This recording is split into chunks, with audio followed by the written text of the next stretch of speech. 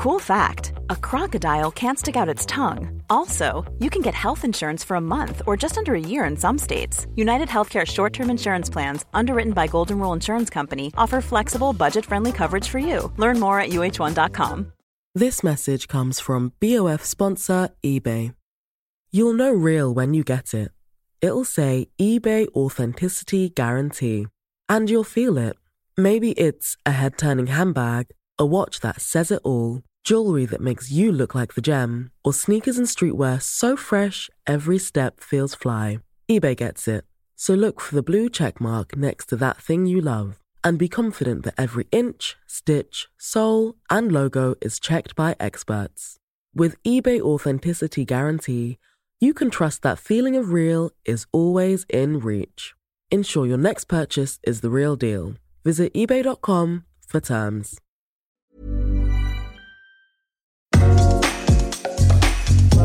Hello, and welcome to The Debrief from the Business of Fashion, where each week we go deep on our most popular BOF professional stories with the correspondents who created them. I'm Lauren Sherman.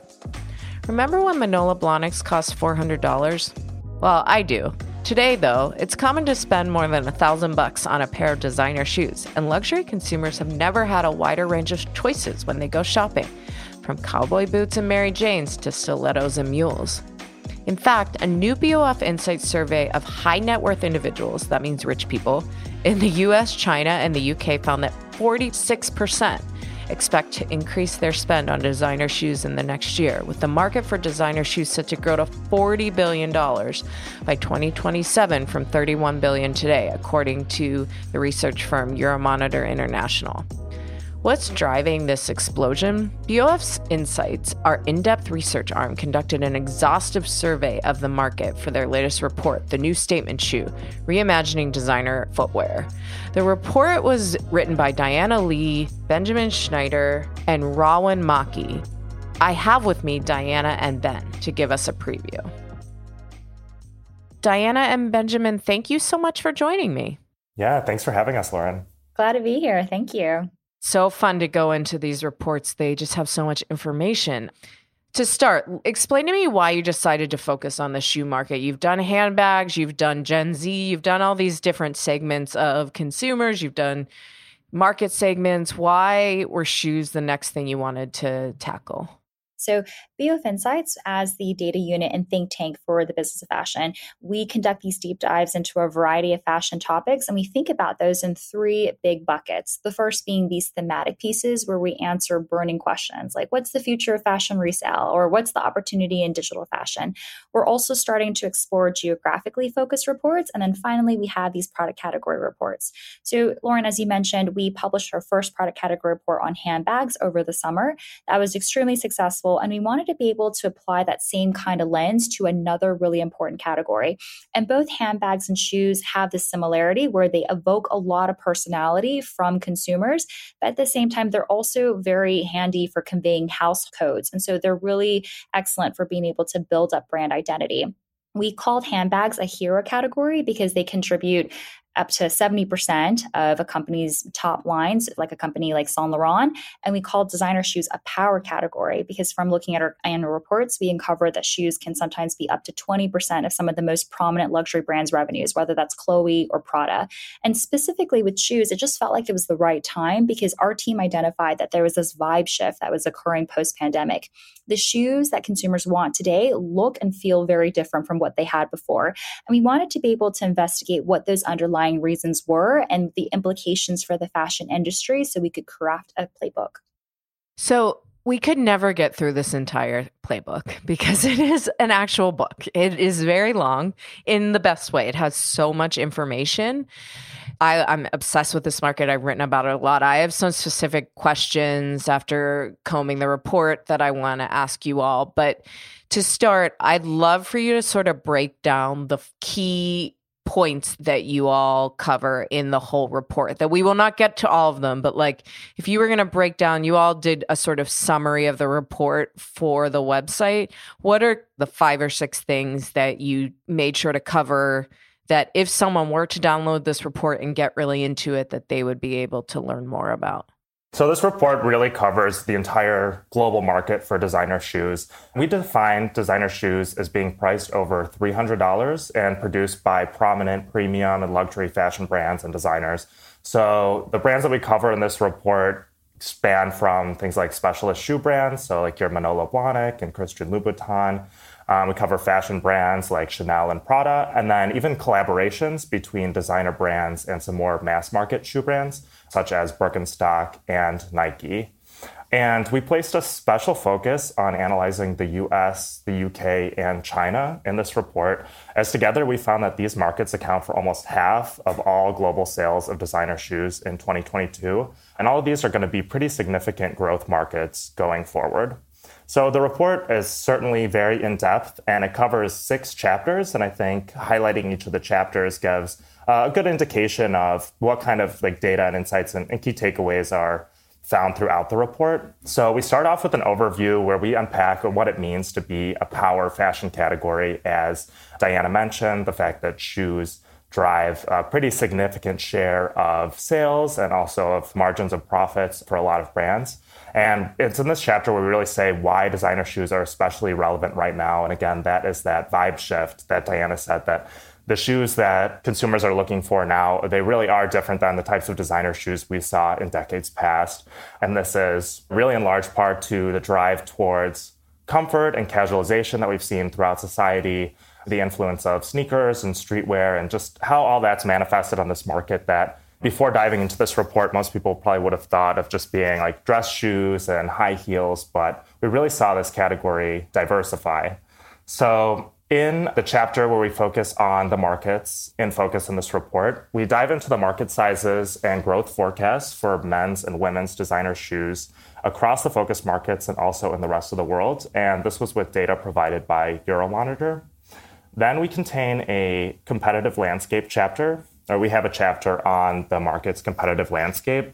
And in this, we map the specialists, multi-category, and other designer players in the market. And we reveal their strategies to compete, especially by trying to balance more novelty and kind of novel design features with their core styles. So we also have chapters on what and why high net worth individuals buy when it comes to designer shoes.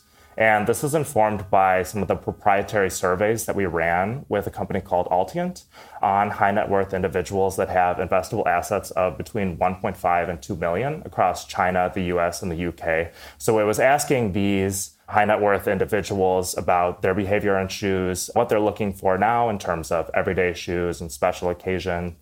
And, what are their intentions to purchase in the next year that really form a lot of the insights in this report. And we found that these consumers are very highly engaged in the category. So we found that actually 84% of high net worth individuals in the US, 91% in China, and 72% in the UK have both bought new designer shoes in the last year and they intend to buy more in the next year. So clearly some high growth plans and spending plans in this category. And then finally, this report ends with a deep dive into brands' assortments. And it's in this where we reveal the style trends and changes in brands' assortments that have really occurred in the past few years. And this is informed by data from Edited, which is a retail intelligence company, and then also Tagwalk, which is a fashion search engine that maintains a database of runway images. And we really relied on all of this to form some of the key insights in our report. And you also, along with proprietary data from a bunch of different surveys and research companies, you also talked to a bunch of executives, right? Yeah, absolutely. So we had several conversations with executives to form the insights in this report, and the report's actually kind of sprinkled with their quotes throughout it. So we talked to executives from kind of a wide range of players within the industry, from more specialist brands. We talked to some representatives of resale platforms, multi-category brands, to really get entire market consensus from these players of what's going on in the category. And then also, those conversations help to inform some of the in-depth case studies that we have throughout the report. So we have case studies on brands including Loewe, we have one on Gucci, on Amina Muaddi, and several others. And then also, one thing that really kind of adds to some pizzazz to the report are some beautiful product photos that we have throughout that really exemplify kind of the breadth and depth that's going on in the market right now, and just some of the changes that have occurred kind of in recent years. The first thing I wanted to ask you guys about specifically is price, because it's something I've followed really, really closely, not only as a reporter and have written about fashion inflation, et cetera, et cetera. Now there's real inflation because of supply chain and material costs, all that stuff. But if you think about it, 10 years ago, I bought a pair of boots that I think were $990 or $890 from Saint Laurent. They were a little pair of Chelsea boots, and it was the most money I'd ever spent on a pair of shoes. And I think probably still the most money. I'm not running around buying $2,000 pairs of shoes. But what I will say is, like, to find a pair of shoes under $1,000 is pretty hard. Designer shoes, the high-end designer. I know that you were looking at $300 or more. So there are brands like Loeffler Randall that sell shoes for $400, $500 that are good quality. My good friend Emmy Parsons has a line of sandals that's like $495. But true blue designer shoes, like there are a lot of them that are over $1,000, and a lot of boots and things that are over $2,000 now. What did you see in terms of pricing and how that is all shaking out, especially as we head into whether or not it's a recession or just like a moment of economic uncertainty? And what did executives say about why the prices have gone up in this category specifically? Because I know it's gone up across fashion. Well, some of the data that we got from Edited really exemplifies just how much these prices have been increasing. So we saw from the Edited data that prices for designer shoes increased 10% from 2019 until the third quarter of 2022. And that's just for women's shoes. Actually, men's shoes increased 15% over the same period. So certainly much higher than rate of inflation, even though that is also really high.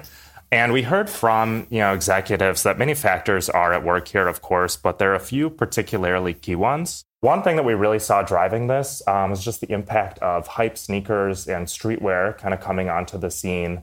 Talking about brands like Yeezy, like Nike's collabs with Off-White, and a lot of other limited edition sneakers. These sneakers being just produced in limited quantities, they saw resale prices far outstrip their retail, with some even having markups like several 100%. And not only did this help to lead to a development of a pretty robust resale market for shoes, but it also seemed to kind of condition the customer to feel a little more justified spending just that much more money on shoes than maybe they had previously. So something else that's adding to this is, of course, inflation. Inflation is really having a profound effect on shoes just due to the number of component parts and the intensive manufacturing process that's required to produce shoes. So we actually heard from them that a basic pump can require up to 120 steps for completion and comprise over 300 to 400 parts. So you can definitely imagine that a price increase at every step in the supply chain, a price increase on all of those component parts are going to be passed on to the final consumer. And that's something that we've seen kind of driving these prices up. You also surveyed people on what brands that they're obsessing over. And in one way, it really surprised me, but in some ways it didn't. But you surveyed consumers, and they were high net worth in UK, US, and China, all extremely important markets for luxury goods and unique markets right now because of their economic situations. But they all named Gucci as their number one footwear brand. And I guess if you think about classic Gucci loafer, it is a pretty easy to wear shoe, and a lot of men wear it, so it adds that in. But I was pretty surprised that they were the number one. Do you have any insight into why they're resonating with consumers so much right now? You're referring to a free response question from our high net worth individual panel about their favorite brand. So it's not an easy feat for a brand to have been the number one choice that's named across all three of these major markets, US, UK, China. So as Benjamin mentioned, one of our case studies was on Gucci and in the style evolution that took place under the former creative director, Alessandro Michele. So he took on that appointment in 2015. And there is a very clear divide between pre-2015 and onward. And it's very clear that under Michele, Gucci became much more trend-led in terms of the direction of its shoes. So prior to Michele, the heels and the dress shoes on offer were a lot more conventional. But Michele came in and he really imbued this distinct personality and romanticism and maximalism to the designs that was really exciting to consumers. So these were statement shoes, but they were also very comfortable because Michele was emphasizing flat shoes like sneakers and loafers and sandals, and they all had a twist. So he was quite ahead of the curve when it came to the combination of comfort and style. And a really good example of that is the Princetown leather loafer, which was fur-lined, it was fuzzy, it was absolutely built to be this social media and street style sensation. And I think that shoe actually really encapsulates the new Gucci very well. And it also catapulted Gucci into something that was more conventional, into something that was quirky and defiant, but undeniably luxurious. And so under Michele, shoes became Gucci's fastest growing category. The overall contribution to sales actually jumped close to 20%, which was up 5 percentage points from before Michele's appointment. So clearly, this was translating both on a creative and commercial level.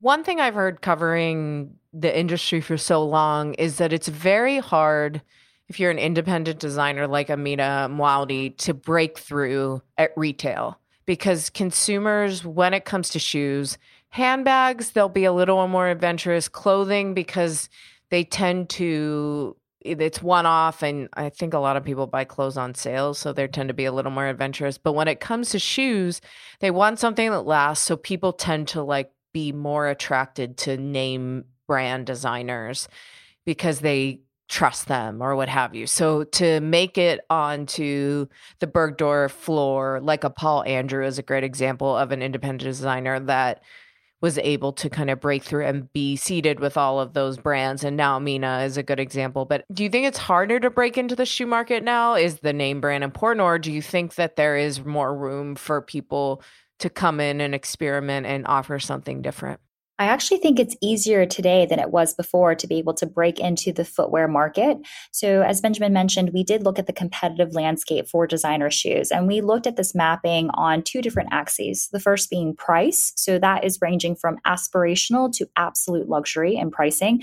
And that's being contrasted versus a fashion style, which is something that is more fashion forward to something that's more classic in style. So this mapping was already quite crowded, which is what you were talking about. And that's because you've got these footwear specialists like Jimmy Choo or Christian Louboutin. And you also have all these multi-category luxury brands like Chanel and Burberry that design and manufacture things other than shoes, but they want a piece of that footwear pie. So even though it's crowded, there's always space in that competitive landscape for new entrants. And so we actually have seen a lot of contemporary brands emerge in recent years. You mentioned Amina Muaddi, that came out in 2018. There's a brand called Piferi, which is all about vegan materials. They launched in 2020. There's also a Match and Match and Marianne Park, and I could continue. But basically, those new brands are finding the right combination of price and style. So they're finding the white spaces, or they're going into these niche verticals that have been previously underserved. So as an example, I talked about Piferi, which is offering a designer shoe made of vegan materials. And there's also a brand called Marianne Park, which is designer shoes that are orthopedic in nature. So this is what I mean by finding these unusual combinations and actually finding a way to access consumers that have those specific needs or desires. And I do think that social media has this enormous role in being able to level the playing field, because there's now this opportunity to acclimatize a new brand with your consumers and educate them and create that demand so that the retailers are coming to you. And so you're also able to sell to consumers directly in addition to your usual channels of distribution. Wonderful news for the consumer. So we're going to break for a word from our sponsors. But when we return, Diana and Benjamin will delve deeper into the report. Ryan Reynolds here from Mint Mobile. With the price of just about everything going up during inflation, we thought we'd bring our prices down. So to help us, we brought in a reverse auctioneer, which is apparently a thing. Mint Mobile Unlimited Premium Wireless. How to get 30, 30, bit to get 30, bit to get 20, 20, 20, bit to get 20, 20, bit to get 15, 15, 15, 15, just $15 a month? Sold! Give it a try at mintmobile.com/switch. $45 up front for 3 months plus taxes and fees. Promo rate for new customers for limited time. Unlimited more than 40 gigabytes per month. Slows full terms at mintmobile.com. This message comes from BOF sponsor eBay. You'll know real when you get it. It'll say eBay Authenticity Guarantee. And you'll feel it. Maybe it's a head-turning handbag, a watch that says it all, jewelry that makes you look like the gem, or sneakers and streetwear so fresh every step feels fly. eBay gets it. So look for the blue check mark next to that thing you love and be confident that every inch, stitch, sole, and logo is checked by experts. With eBay Authenticity Guarantee, you can trust that feeling of real is always in reach. Ensure your next purchase is the real deal. Visit ebay.com for terms. Welcome back to the debrief. So you two really also get into how the casualization of culture has changed the shoe market. Diana, you were sort of talking about that before with the breaking through of these younger brands, but it is really interesting going back. I'm friends with Leandra Medine, who used to run this publication called The Man Repeller, and she's been recently like just obsessed with huge platforms. She's just really into them, and she's a huge fashion person, and she experiments and she wears anything goes with her, and she's like really into trying new things. And I do think I definitely have found myself like going back to wearing kitten heels or just dressy flats now that I'm back in the world. But that being said, I will never wear a really high heel again. Like I never was able to really walk in them anyway. And I decided long before the pandemic started that I was never going to do that to myself again. Not only was uncomfortable, but what is the consumer sentiment? How has the market changed, and how is that manifesting at retail? Well, it definitely seems like before the pandemic, this casualization of dress codes, which we were already seeing in workplaces and school and many other social spaces, it was really just benefiting like sportswear and more traditional kind of athletic shoe brands versus designer shoes. So especially benefiting things like Nike or Adidas or Allbirds. And we saw more and more people wearing these kind of shoes every day for work, for school, instead of something like a high heel or even like more comfortable heels, like a kitten heel, for example. And I think during this time, too, the attention of luxury consumers was really drawn to those designer collaborations between the sportswear brands and designer brands, too, but not really thinking about designer brands for comfortable shoes specifically.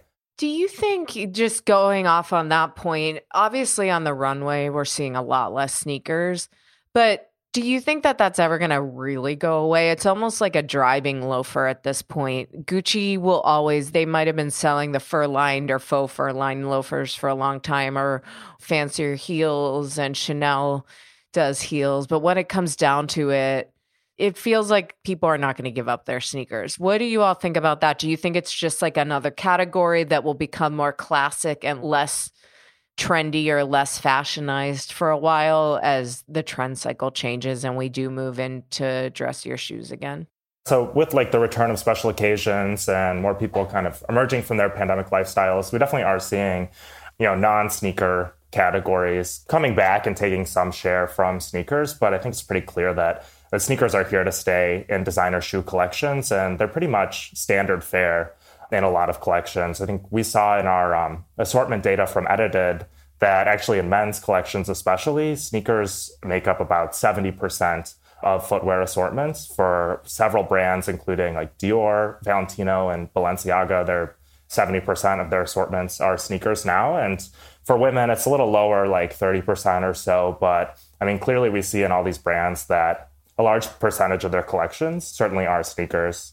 So as I said before, there is just so much ground to cover, and we only touched on a bit of all the work you all did. But I wanted to end with you both telling me what you were most surprised about going through this report. Some of this, you could sort of figure out the top line takeaways and think, okay, yeah, that makes sense. But what really made you think differently after doing all this reporting and research? For me, what was really surprising are the exact ways in which we see that creative shift unfolding. So we talked about that combination of style and comfort that people are craving post-pandemic. So we saw that very clearly in our data, where over 70% of our high net worth individual panel stated that they wanted more comfortable shoes. And at the same time, over half said that they wanted more statement styles. And comfort and style used to be in conflict with each other, but more and more so, we're seeing designers actually bringing those two threads together. So Lauren, you talked about about kind of the resurgence of platform heels. And so that is a heel. It gives you the height, gives you that confidence, but on a much more stable base. And that's just an example of how comfort and style are really being able to mesh.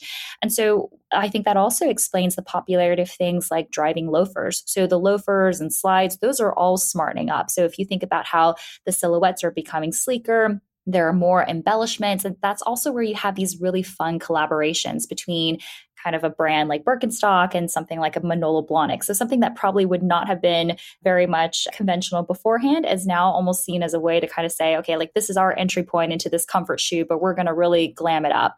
And talking about glamorous, well, heels themselves are undergoing this reinvention where that's become the newest piece of real estate. So it used to be in the past that brands would very much put their logos or their signature stitching on the vamp of the shoe, which is the upper part of the shoe that covers your foot, or the quarters of the shoe. But we're seeing more and more so that brands are actually playing with the heel. So you have brands like Saint Laurent or Loewe or Amina Muaddi, where you've got these surrealist designs. So for example, Loewe created these heels with broken eggshells, or they have, flower petals or a soap bar. And obviously Amina Muaddi has a very recognizable signature flared heel. So these are shoes that we're seeing translate from runways to shops. And so I actually think that consumers are willing to become more and more playful for their shoes, as long as it also gives them that comfort element.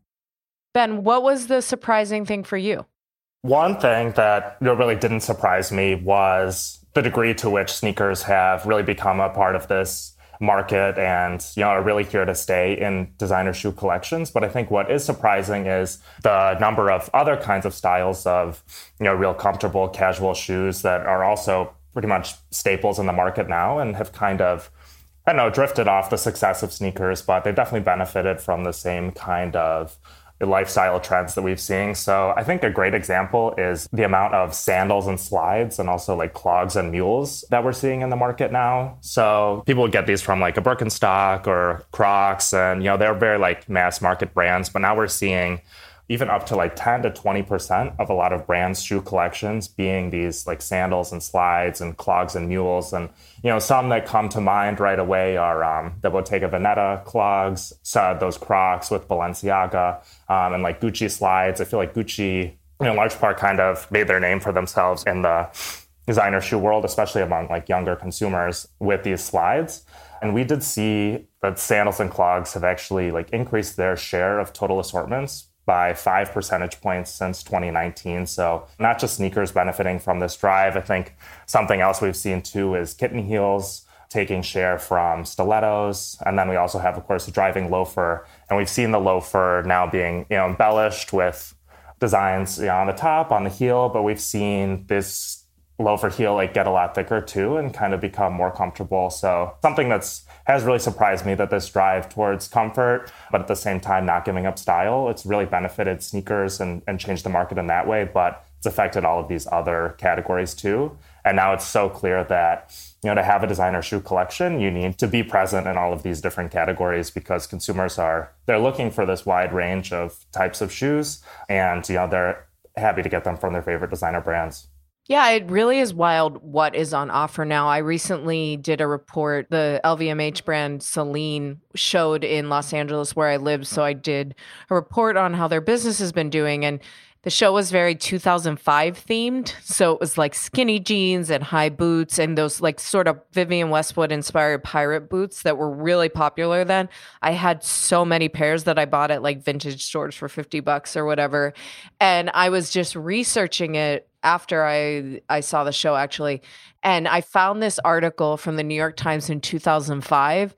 And I actually think it may have been it could have been T Magazine. It says fall fashion issue. It was literally about boots being trendy and how you could get a variety of boots. And now that just seems so wild, because how many styles of boots can you get? There's thousands. There's ankle length, mid-length, Chelsea, heel, pointy, riding boots, pirate boots. Like there's just so many options. And the last 15 years, the world just totally opened up. So it was so fun to read your report and also chat to both of you, Benjamin and Diana, about this. And I hope everyone downloads this thing, because it is just so valuable. Even if you don't work in this industry or you don't work in shoes in particular, you will learn so much about how fashion works right now from perusing it. So thank you both for joining me. I really appreciate it. Thanks so much, Lauren. Thank you, Lauren. Be sure to check out BOF Insight's latest report, The New Statement Shoe, Reimagining Designer Footwear at businessoffashion.com. The link to this and other articles available to BOF Professional subscribers only is also in the show notes. You've been listening to The Debrief, produced and edited by Emma Clark, Kate Barton, and Eric Bria in the BOF studio. I'm Lauren Sherman, and I'll be back next Wednesday with a new episode. Thanks so much for joining us, and be sure to follow us wherever you get your podcasts. You can join BOF Professional today with an exclusive 25% discount on an annual membership covering key industry topics from sustainability to technology to marketing, with access to our case studies, live events, and iOS app. To get this special offer and benefit from 25% off of a membership, head to the link in the episode show notes or enter the coupon code DEBRIEF at checkout. Visit businessoffashion.com/memberships.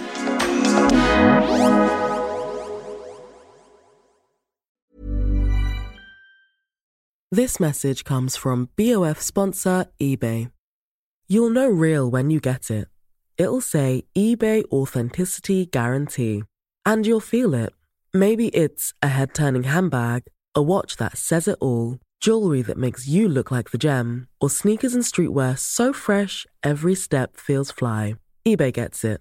So look for the blue check mark next to that thing you love and be confident that every inch, stitch, sole, and logo is checked by experts. With eBay Authenticity Guarantee, you can trust that feeling of real is always in reach. Ensure your next purchase is the real deal. Visit ebay.com for terms.